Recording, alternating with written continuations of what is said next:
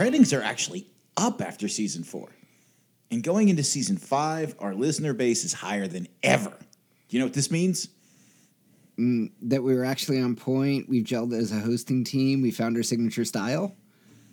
Well, actually maybe. But that's irrelevant. It means it's time we got controversial. You know what they say, buddy. Controversy creates cash. And a high listener base means loads of people who have money to spend on us. We've got to strike while the iron's hot. And I have just the topic, too. No. We're not doing religion. We're not doing politics. No political parties. None of that libertarian crap. Any of that. Hard fucking no. That's not my idea. Well, I'm not letting you do a 17-part series in the history of religion and holy wars either. I know you could speak for an entire season plus, but still. Slightly disappointing, but still not what I had in mind.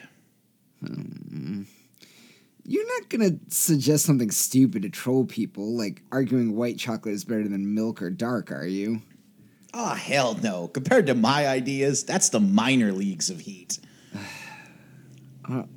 All right, I'll bite. What's this idea of yours that you were so positive will create a Twitter war? All right, my friend, you sitting down for this one? I give you Platform Wars in Whiskey 1. Apple versus Android. Oh, for fuck's sake.